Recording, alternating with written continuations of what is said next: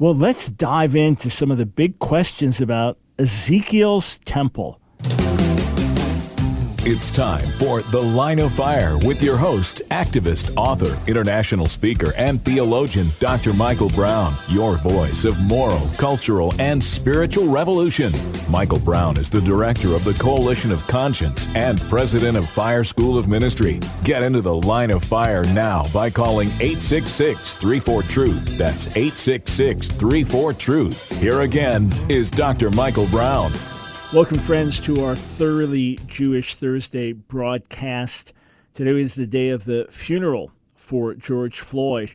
Who would have imagined when he started his day, not that long ago, that the whole nation would know his name, that there would be protests, riots around America, that we could be watching societal shifts in many ways?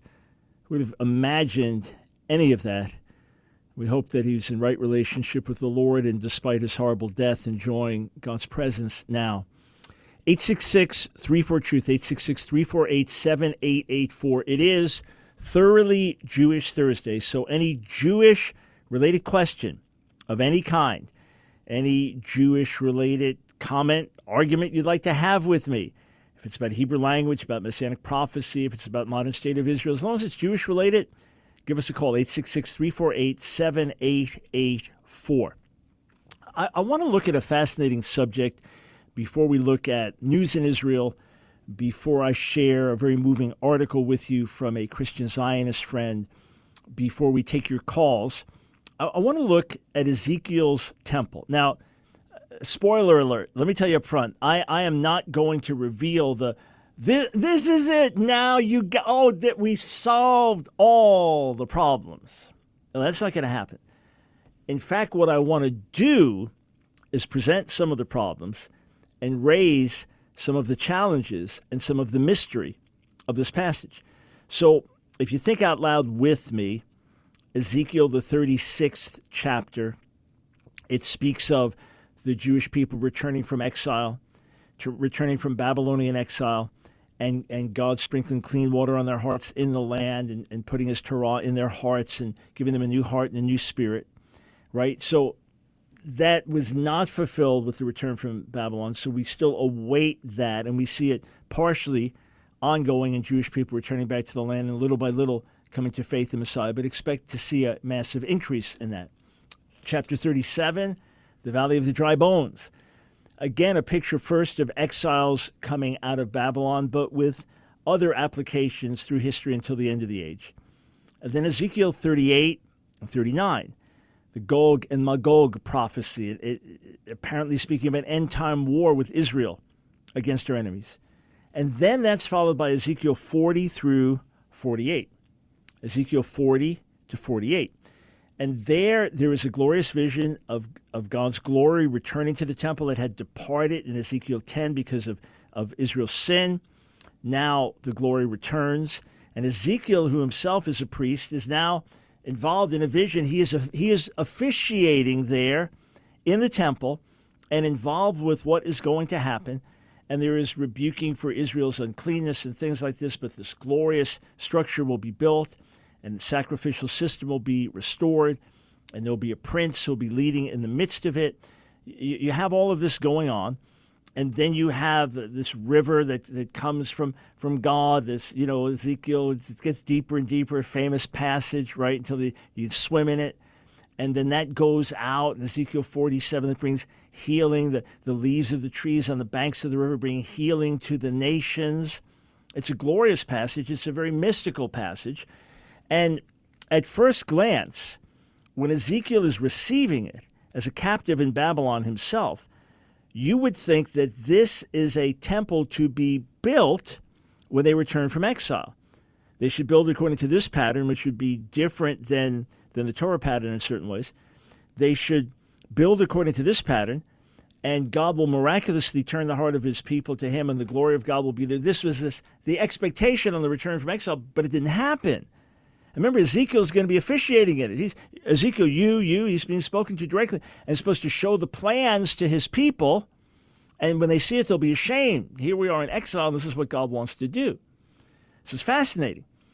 Now, was it built? No. Some Christians say it's all symbolic. It is symbolic of future restoration, and all the details just symbolize aspects of worship and meeting with God and purification and so on. It's a beautiful interpretation, but I don't see it sustained scripturally. In other words, with all respect to those who have argued for it eloquently over the centuries, right until our day, the problem is that it seems odd to go into so much detail in so many ways when it's just symbolic and when it's not actually supposed to be physically built. But if it is supposed to be physically built, that presents a problem for many Christians because it institutes a sacrificial system.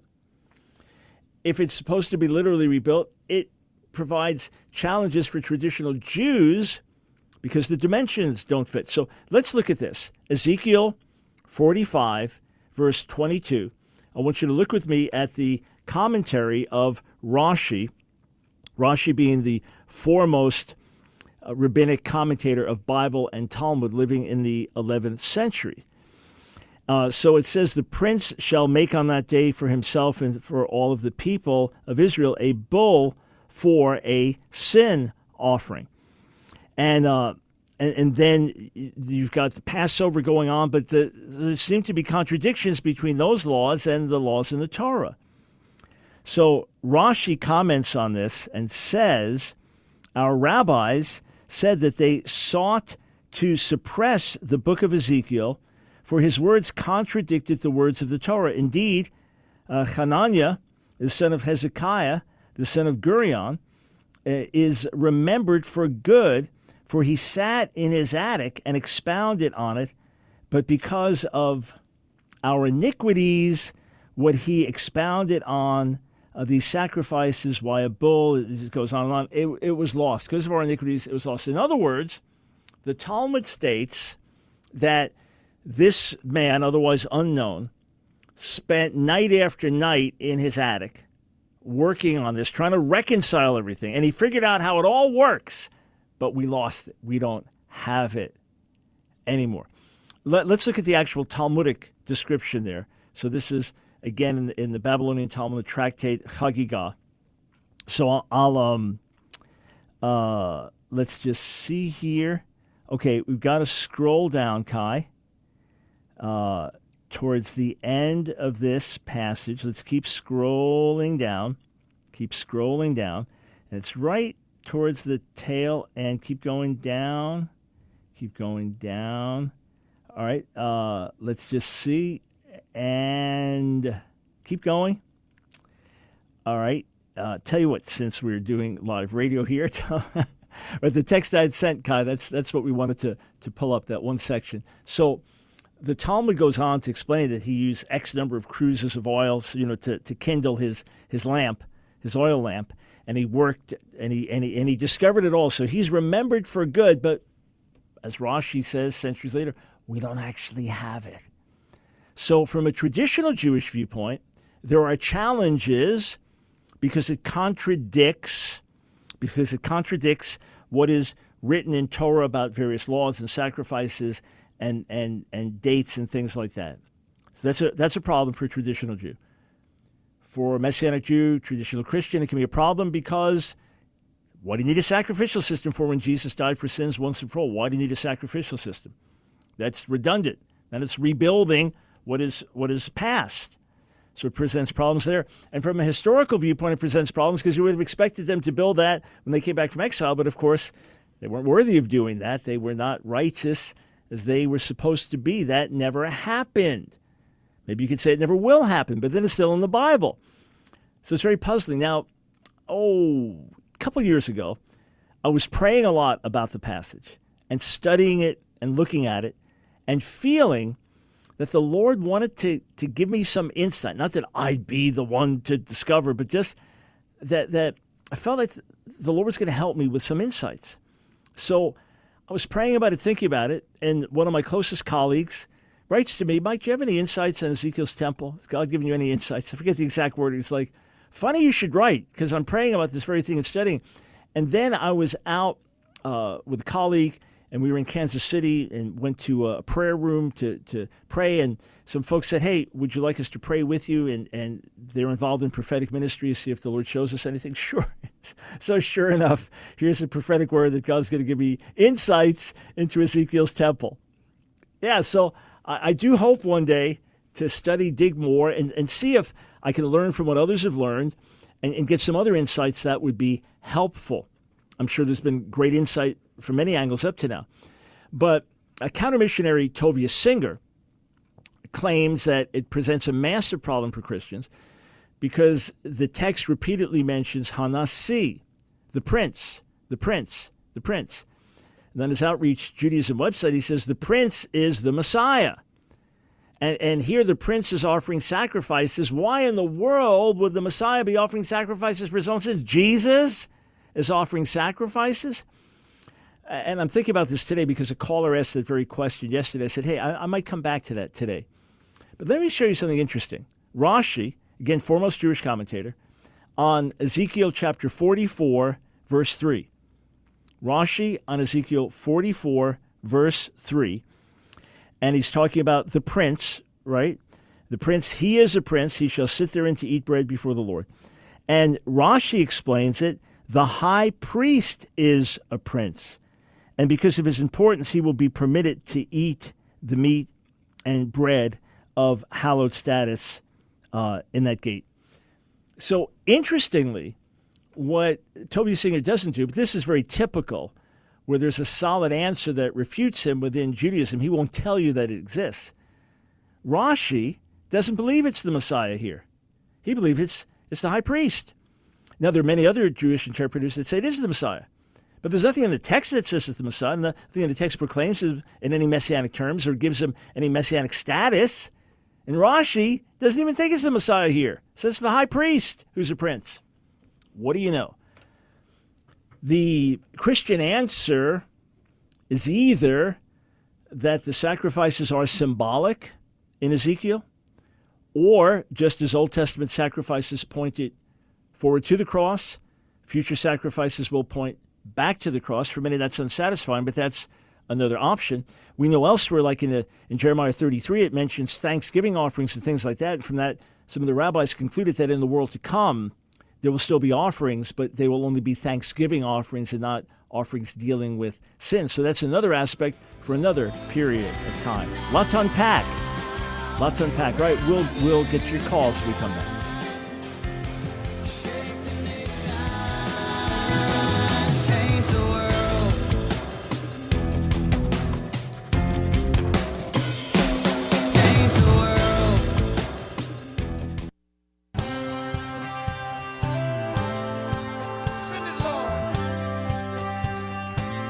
It's The Line of Fire with your host, Dr. Michael Brown. Get into the Line of Fire now by calling 866-34-TRUTH. Here again is Dr. Michael Brown.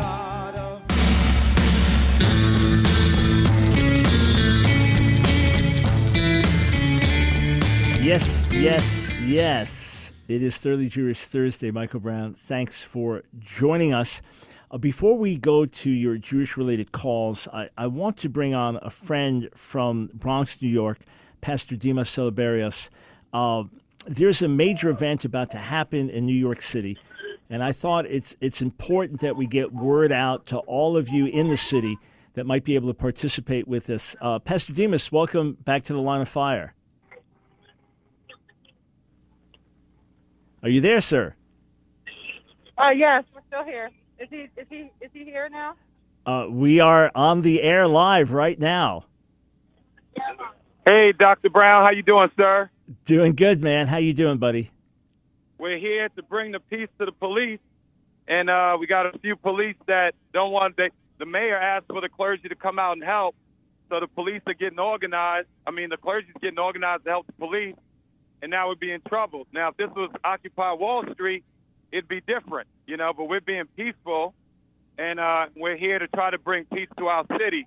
So ask your listeners right now to be praying for us and pray for our leaders here, and pray for this gentleman named Captain Can. Pray for him, because we're standing for righteousness, and we have about 10,000 Christians on their way here.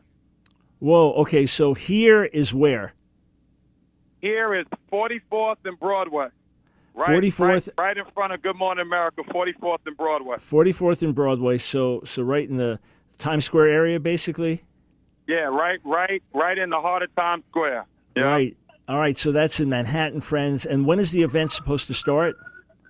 It's from 4 o'clock to 8 o'clock. We have Allen Houston coming. We have different megachurch pastors and leaders, local churches. We're going to be praying for the police, and it's going to be beautiful. Yeah. So are you saying that Mayor de Blasio, who's been so hostile to the churches in different ways, that he actually reached out to you?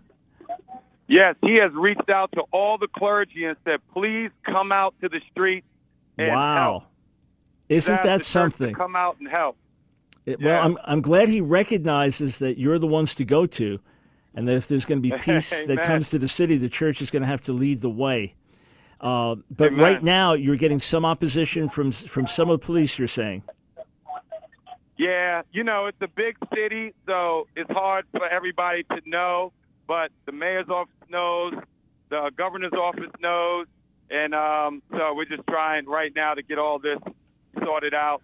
So, we love our police, and we're out here to stand for them and support them, and so we're just trying to make sure that they're aware of that and know that. So just pray that our message will be clear to them, that we're on their side. Got it. All right. That's, again, 44th and Broadway. Man, I wish I could just snap my fingers, physically be there. And that'll be 4 o'clock to 8 o'clock tonight. Is it going to be aired in any way online? There's different groups coming. It's going to be on Facebook Live. They can go to it's called We Can Stop the Silence. That's the hashtag, We Can Stop the Silence. They find that on Facebook and Instagram. They'll be able to watch it there. All right, let's just pray with you right now, okay? Thank you. Yeah, Father, I pray for my brother Demos. I pray for all the other pastors and leaders involved. I pray for the Christians who'll be gathering. Pray for the police, the authorities, that your name would be glorified, that this message would get out to the nation, that a unified church standing together for righteousness, standing together for reconciliation, standing together for peace, for love, that the message would get out, that Jesus would be exalted, that every barrier would be removed, and that your purposes would be accomplished. And may Mayor de Blasio's heart be softened, and other leaders, may they recognize New York needs Jesus. Thank you, Lord. Hey, God bless you, man. Can't wait to see you again, buddy. God bless you. Thank you. Sure. Amen. Bye-bye. All right. Right from the streets of New York City, friends. So keep that in prayer. And if you're anywhere near there and you can get out, and you feel good about being out in a crowd setting, then that's where it's going to be happening, 44th and Broadway. It'd be interesting if there's a large gathering, and it's a large peaceful gathering, and Jesus is exalted, if the media will cover it at all. Be interesting to see, won't it? All right, 866-34-TRUTH. Let's go to Jeff in Houston, Texas. Welcome to the Line of Fire. Well, hello, Dr. Brown. Nice to talk with you. Thank you. Interesting. I think I saw your testimony maybe 10, 12 years ago on one of the Christian TV shows, and then you kind of dropped off the radar screen for me. And then someone sent me a link, a YouTube link, that you were debating Rabbi Shmuley, I guess, about a year ago. And so that kind of made me, start looking you up again. And I just love what you're doing, how calm you are in those debates. It's pretty amazing. So I want to start off by telling you I'm a Messianic Jew believer like you. Yep. And so when I looked you back up on the Internet, I found that your mother and my mother have something very much in common. They gave birth to 2 Jewish boys on the same day. So, seriously? Sweet. Seriously, yeah. We got the same birthdays. You're a couple years older than I am. Okay. So anyway, I grew up in a conservative Jewish family, 4 years of Hebrew school, bar mitzvah, became a believer in Jesus in 1981. Mm-hmm. So, I went all in and loved to study the Word of God, loved to study the Hebrew, not nearly as diverse as you are. I love that. but I do, and I have been teaching men's groups and Bible studies and small groups for many, many years. So something that comes up that I've tried to explain, but I think your listeners would probably love hearing you explain it. Mm-hmm. In the Shema Yisrael Adonai Eloheinu Adonai Echad, the word Echad meaning compound unity, and I believe there's another word Yachid, which means single absolute unity. I don't really like the word Trinity because it implies three gods when there's not. I like the word compound unity used in the Shema, so I'd kind of like for you to speak to that and maybe just help people understand that. Well, actually, there are a number of misconceptions involved that we've tried to correct for many, many years. Echad in and of itself just means one. It doesn't mean compound. It doesn't mean exclusively singular. It just means one. Like one day or one rock or one group, or just means one. So the same way in English, one can have a wide variety of meanings. You can talk about one couple, one team, one galaxy, one person, right? That just signifying one, but can it be used to speak of several things that are one? Well, what's the first time that Echad is used in the Hebrew Bible? Genesis 1:6. There's evening and morning, Yom Echad, day one day. So evening and morning together make up one day. The next time it's used is Genesis 2:24, that Adam and Eve, the two, become one flesh, Basar Echad. The two become one flesh. It's then used in, for example, Ezekiel 35 about the many different parts of the tabernacle will make one tabernacle. Echad can also be used to refer to that one alone. So just that one, like Solomon alone. Solomon, that one will be the heir in 1 Chronicles, I think, 29. So in Deuteronomy 6:4, the Shema, Hear, O Israel, it could be translated, the Lord is our God, the Lord alone. That's how some rabbinic interpreters actually understand it. That one alone is our God. Not meaning there are not many of him. Who would be thinking there are many of him? Okay? That one and that one alone. Or it could be saying, the Lord our God, the Lord is one. But that doesn't tell you if just like a day is evening and morning and one flesh is man and woman and one tabernacle is many parts of the tabernacle. It doesn't tell you that it is not specifically referring to a God. I use the term complex in his unity. Now, there is the word Yachid, which is distinctly one, that one meaning one only. And in some later Jewish confessions of faith, God is referred to as Yachid. But that's actually not what's in the Bible. And the whole purpose of Deuteronomy 6:4 was not even to discuss the nature of God. It was to say that Yahweh and Yahweh alone is our God. And that there's one Yahweh. There are not many different Yahwehs, like Yahweh in this city and the Yahweh in that city and Yahweh in that. No, one Yahweh only. And he's the only one that we worship. That's the emphasis. So, Jeff, in my book, Answering Jewish Objections to Jesus, Volume 2, it's a 5-volume series. Volume 2, I get into that in depth and discuss Echad. If you want it in a shorter version, my book, The Real Kosher Jesus, you'll find really helpful. I get into it there. And if you just want to get something for free, everybody listening, watching, take advantage of this. Go to my website, askdrbrown.org, askdrbrown.org. Go to the website and sign up for our emails. When you do, you'll automatically get a mini book, an ebook called 7 Secrets of the Real Messiah. And one of those, we talk about God's complex unity. So that's an excerpt from The Real Kosher Jesus.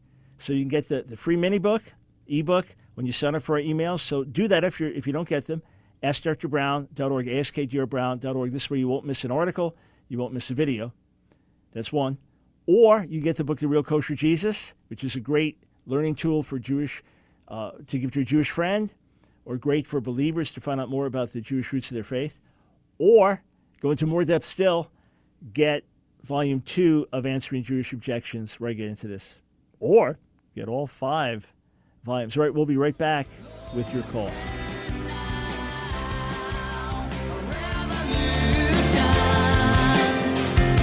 Shake the nation.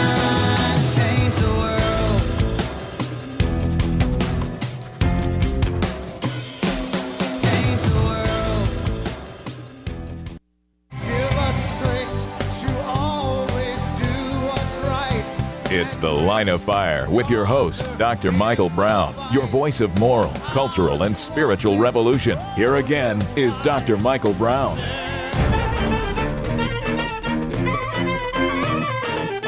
Welcome to Thoroughly Jewish Thursday. Yes, America continues to be rocked. We continue to be shaken in ways that we haven't cumulatively in our history. Yeah, if you think of the Civil War and the divisions in America and the bloodshed there, that's unprecedented. There are other things in and of themselves unprecedented, but everything happening at once, this is a time of shaking. It is a time for us to rise up as God's people and lead the way in making a difference. And when you study the Hebrew Scriptures, as this is Thoroughly Jewish Thursday, you can't get away from the fact that justice matters to God, that these were things of great importance to him, that when you see Israel being judged in the Old Testament, you'll see three cardinal sins: idolatry, injustice, and immorality. And these were the things that brought judgment down on Israel. It's a time now where we need to humble ourselves and cry out for mercy, friends. It's an urgent hour. We as God's people must lead the way on every front and make Yeshua, Jesus, known. Let that be our loudest and clearest message. 866-34-TRUTH.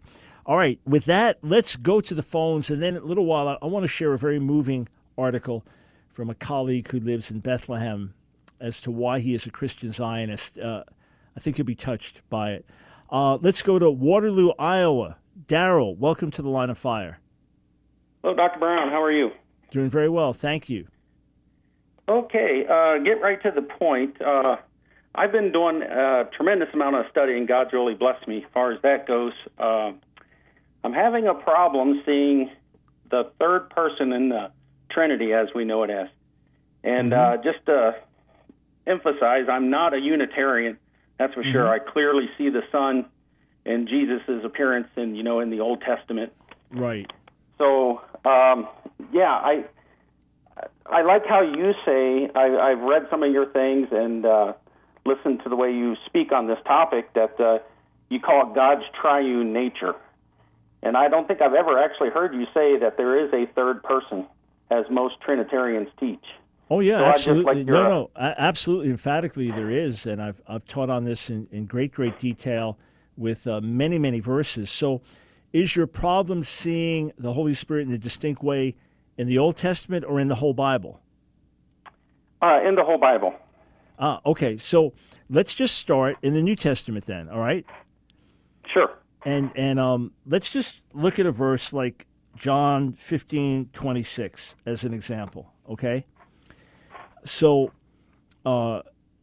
Jesus says there, when the Helper comes, whom I will send to you from the Father, the Spirit of truth who proceeds from the Father, he will bear witness about me, and you also will bear witness because you've been with me from the beginning. In John 14-16, you have a series of verses like this that speak of the Father sending the Son sending the Spirit in very distinct ways. Or, for example, in John 14:26, the Helper, the Holy Spirit, whom the Father will send in my name, he will teach you all things and bring to remembrance all that I have said to you. So you have verses like this where you have distinct Father, Son, Spirit, where the Spirit is a teacher, the Spirit is a guide. In Isaiah 63 and in Ephesians 4, the Spirit can be grieved, speaking of his personality. In Acts 5, you can lie to the Holy Spirit. In Hebrews 9, the Holy Spirit is spoken of as eternal. You have, for example, in 1 Corinthians 12, one God, one Lord, one Spirit, and then the manifestations of the Spirit can be wisdom, knowledge, tongues, prophecy, things like that. In 2 Corinthians 13:14, you have the invocation where Paul speaks of the love of God, the grace of the Lord Jesus, and the fellowship of the Spirit. So there you have again God, Lord, Spirit. And fellowship with the Spirit, that's fellowship is communion. That's relationship. So these are I'm sorry, go ahead. Some of many verses that speak of the Spirit independently, that speak of the Spirit in conjunction with the Father and the Son, each independently, and that clearly indicate the personhood of the Spirit. Okay. But what I'm seeing in a lot of the passages you mentioned is basically it's like a manifestation of God's power. That's the way I see it. It's just, but that doesn't I'm not fit. seeing it. It doesn't fit in any verse that I meant. How can someone who teaches and helps you as a distinct person, who can be grieved, who can be lied to, with whom you can have fellowship, how can that be a manifestation of power? Do you have fellowship with a manifestation of power? But, well, no. It would have to be some type of being. Yeah, exactly. Does a manifestation of power have personhood? Can you lie to it? But that's where, like I said, I'm not set on this. I'm trying to get information. Right. No, but what I'm asking is, what else could you ask I've been for? raised charismatic my entire life. Yeah. I've been in church since I was 5 years old. I appreciate that. So, I'm just trying to find out. I'm not accusing. I'm not criticizing. No, I don't think you are. You're trying to help. What else would you want if I can show you independence, and you have the baptize in the name of the Father, Son, and Spirit? Why do that if the Spirit is just some manifestation of power? Why mention that specifically? So you baptize in the name of the Father, Son, and Spirit. You can grieve the Spirit. You can have communion with the Spirit. So how is that not a person? What else could be said? That's what I'm asking for. Okay. Well, I know that passage there. That's Matthew 28. And one of the interesting things is I've also been doing a lot of reading of the early church fathers, and I know Eusebius has mentioned that passage in Matthew before. And in his first writings, he never mentioned the Holy Spirit, but then in his latter writings, you see that. And then it's only in Matthew everyone 28. knows the text is original. There's no dispute over the authenticity of the text in ancient Greek manuscripts. Okay. Yeah. It feels to me, just to be honest, to be candid, again, I mean no criticism, but it feels as if you really are trying to get away from it rather than embrace what Scripture says, as if something that you read or got in your head is causing you to question it, and now whatever I show you, you're going to read differently than what it says, because the cumulative evidence is quite overwhelming. And that's just off the top of my head, throwing verses out to you. Well, there is some, that is some truth to that. And one of the things that got me, and one of the points that was made, is it's like, where's the throne for the third person in the Trinity? I mean, in the Bible, we see, I know in Revelations 3, Revelations 22, we see, a throne mentioned for God the Father and Jesus, but there's no mention of a third. So exactly. If he is a distinct because the whole being, role of the Holy Spirit is to draw attention to Jesus, to the glory of the Father. That's his whole role. That's what Scripture tells us. When you say, so who is it that's been influencing you? That's the big question. No, just I can't recall any names particularly, just a lot of reading I've been doing. Got it. Well, here's a good place to go to. Again, there's if you want a ton of evidence from me, get Volume 2 of my series, Answering Jewish Objections to Jesus. Volume 2 of Answering Jewish Objections to Jesus. You get a ton of references there. But just go to carm.org, carm.org, carm.org, and just search for the Holy Spirit or deity of the Holy Spirit. It's all there. But again, the purpose of the Holy Spirit is to be hidden and invisible and draw attention to Jesus. And then the exaltation of Jesus is to the glory of the Father. So it doesn't say in 1 Corinthians 15 that the Son gives the kingdom up to the Father so that God can be all in all. So each one complements the other. Philippians 2, that every knee will bow to Jesus and confess that he is Lord to the glory of God the Father. The Holy Spirit testifies of him. A power doesn't testify. Yes, the Holy Spirit includes aspects of God's power, but so does the Father and the Son include aspects of God's power. Hey, keep running to the truth of the word and have fellowship with the Holy Spirit. You cannot have fellowship with an abstract power. All right, thank you, sir, for the call. 866-34-TRUTH. Let's go to Scott in Winston-Salem, North Carolina. Welcome to the Line of Fire. Yes, can you hear me clearly? Yes, I can. Yeah, I have a question, and I'm not really trying to find a weak point in the biblical arguments, but it talks about in Daniel, chapter 12, verse 11. Yeah. I'm reading this from the New Living Translation. But it says, from the time the daily sacrifice is taken away and the sacrilegious object that causes desecration is set up to be worshipped, there will be 1,390 days. Mm-hmm. Then it says, and blessed are those who wait and remain until the end of the 1,335 days. Yep. And then briefly, I kind of caught my eye was those numbers were very similar. And in Revelation, it talks about the Gentiles will trample the holy city for 42 months, which is about 1,260 days. Right, which is what it says in Revelation 11:3. Is there any room for stretching that and saying that we're talking about the same? Yeah, it could be. Look, here's the problem, Scott. It's a great question, sir. Let me just jump in because I got a break coming up. The problem is the book of Revelation is apocalyptic visionary literature, and everything is symbols and signs. So is it literally days that are counted? And could be. Or does it symbolize something? Could be. Daniel is also highly visionary as well. But because they are so close, yeah, they could well be speaking of the same events. And then there's another 30 days for other things that will unfold in Daniel. So it could be. But the last thing to do is worry about it as if there's a discrepancy, because we're talking about prophetic language and apocalyptic language. It's not like reading a newspaper report with sports scores that, okay, this team scored 6 runs, this team 3 runs. We know exactly what it meant. Often it's highly symbolic, but could well be, sir. I appreciate the question. Could well be speaking about the same events, and Daniel is adding on 30 days for some additional things that will happen during that time. I appreciate it.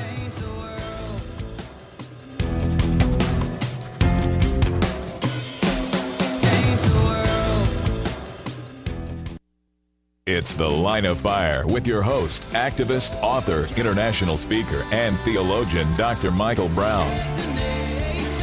Your voice of moral, cultural, and spiritual revolution. Get into The Line of Fire now by calling 866-34-TRUTH. Here again is Dr. Michael Brown.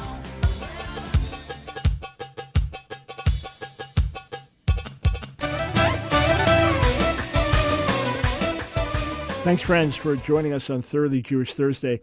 YouTube question wondering, why did Jesus say he came only for the lost sheep of the house of Israel? What does that lost mean? Is in the lost 12 tribes? Well, the 12 tribes were not fully lost. There were 10 tribes fully lost. They were always incorporated into the rest of the Jewish people. But he meant the people of Israel. He was referring to the people of Israel in general, the Jewish people. And on earth, his first focus was the lost sheep of the house of Israel. Then after that, from Israel, the gospel goes to the whole world. All right, 866-34-TRUTH. Before we get to your calls, when I spoke in Bethlehem, Beit Jala, to be exact, a couple of years ago at the Christ at the Checkpoint conference, spent some time with a brother there, Brian Schrauger, and he's a strong Christian Zionist, but in an article that he wrote for the Jerusalem Post, an op-ed piece, he shares why he is a Christian Zionist. And in the editorial, he said, because I'm a Christian, many people assume it is my religious faith that is the primary motivation for my advocacy for Israel, but that's not the case. I encourage you to read that on the Jerusalem Post. It is a moving story about his son who dies of terrible, terrible condition as a boy, has his leg amputated. It's very, very moving. His son, Taylor, 9 years old, huge tumor, discovered in his pelvic dish, especially insidious cancer, one in which tumors calcify turning into bone, stabbing from the inside out. So as a dad, he's fighting, he's praying for his son's healing, but also concerned about his spirit because his son's always been so feisty and, just, when he's after losing a leg and amputation, one of his first things is to crack a joke, get half price on shoes and things, just kept that spirit. And in the middle of this, Brian couldn't just praise the Lord, thank you, Lord, I know you're good. Some people can. There's just grace to do that. But it's like, God, why are you doing this? And this isn't right. And there was a special prayer service being held at his church one night, and they worshiped for about 30 minutes, but Brian couldn't enter in. And then he got up to speak, and he said, right now, God is my opponent. And people are like, what are you talking about? But the Jewish doctor was there, and the Jewish doctor understood him. Because within Judaism, there's a tradition of challenging God as an act of faith. If you have my Job commentary, that's the subtitle, right? Job, the faith to challenge God, a New Translation and Commentary. There's even an essay in the back of the book on challenging God as an act of faith. Now, to many, that sounds completely irreverent. How can that be? But for Job, because he was so convinced that God did not seem to be acting justly to him, and he knew that God was a just God, he had to challenge him. And that was an act of faith. So in a certain way, he spoke wrongly of God, and God rebuked him for it strongly, and Job humbles himself and recants. But in another way, Job spoke rightly about him, which is what God says in Job 42:7. 42:7-8, he rebukes the friends and commends Job, who spoke rightly about him, calls him my servant 3 times. And it was finding this spirit among the Jewish people, among the religious and the non-religious, that he said, that's a people I can identify with. So it wasn't the theology of the promises that God made to Israel to restore them to the land, and Israel's the eternal homeland, the Jewish people. A lot of that comes afterwards for Brian. But for him, it was the identification of a people that could understand that heart of wrestling with God. And he wonderfully lays it out in that article. If any of you have lost a child, you'll find it very moving. For me, having never lost a child or grandchild, thank God, it was deeply moving to read this. It was deeply moving to hear it face to face. So check that out, Why I'm a Christian Zionist, just published on the Jerusalem Post. And if you don't have my Job commentary, I strongly encourage you to get it. If you can afford it, get it. I believe you'll be blessed. It's beautifully produced, high quality, spent obviously many years working on it, and then the goal was to make it accessible to anyone really seriously wanting to dig into the text. You can do it. I think you'll be richly blessed, helped, edified, strengthened, challenged by it. 866-34-TRUTH. We go back to the phones. Montreal. Michael, welcome to the Line of Fire. Thank you. Hi, Dr. Brown. Thanks for taking the call. You bet. So, quick question for you. I'm currently exploring the role of the death of the righteous that you speak about as an analogy for Yeshua from Numbers 35. And I was just wondering how to conceptualize from Numbers 25, Phineas. And I guess like the death of the wicked and kind of the atoning power there. Like I think Milgram is the one who says that it's more like a ransom, more like atonement of money. So he kind of puts it in a different category. And I was just wondering how you kind of deal with Numbers 25. Would you kind of place it in that death of the righteous type of theme, or? Well, related to it, but the other side of the coin. So. And in Volume 2 of Answering Jewish Objections to Jesus, I do look at this passage. It does use the root lechaper, kiper, to make atonement. But as Milgrom and my professor at NYU, Baruch Levine, have pointed out in their Leviticus and Numbers commentaries, that the root can mean to turn away wrath. It can mean to ransom. It can mean to expiate, atone. There are different aspects to it. And some of that flip sides to the same coin, like by making expiation, wrath is turned aside. I wrote extensively on the root in the honorary volume, the Festschrift for Professor Levine some years ago, kippur and atonement in the book of Isaiah. But here's the concept here. The Israelites are worshiping the idols of the Midianites and sleeping with their women. apparently counseled by Balaam. Balak, the king, was apparently counseled by Balaam. This is the way to get them. I couldn't curse them, but here's how you can get God to curse them. So in any event, what we do know for sure is they are having sex with the women. Wrath is broken out. A plague is broken out. There's judgment on the people. And in the midst of this, as the Israelites are mourning and wailing, that Zimri, an Israelite man, takes this woman Cosby right into his tent in front of everybody's weeping, wailing, right? So he takes this Midianite woman into his tent, and Phinehas, with his zeal, goes in there, takes a spear, and spears them both through, and the wrath stops. Atonement is made, okay?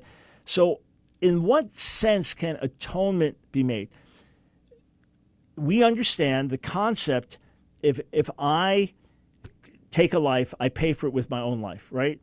Shed blood, Numbers 35, I pay for it with my own blood. Otherwise, it's not equal. So now you have the problem where you shed blood, but it's innocent, it's accidental. You know, your axe head flies off, kills someone. You go to the city of refuge, you stay there, when? Until the high priest dies. So here's the representative of the people. His death frees you. His death is like for everybody else, the blood that never got answered and for which there was no retribution.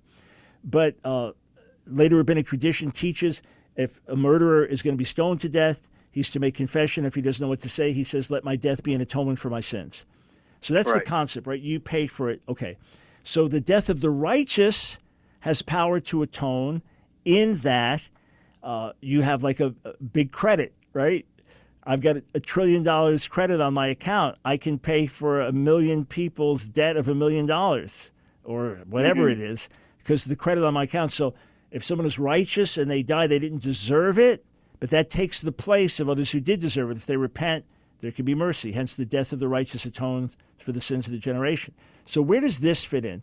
This would be the other side of the coin where a representative ringleader, a public sinner whose guilt is so open and right in the midst of the mourning and repentance, it is so outwardly brazen that his death stops it. That's enough.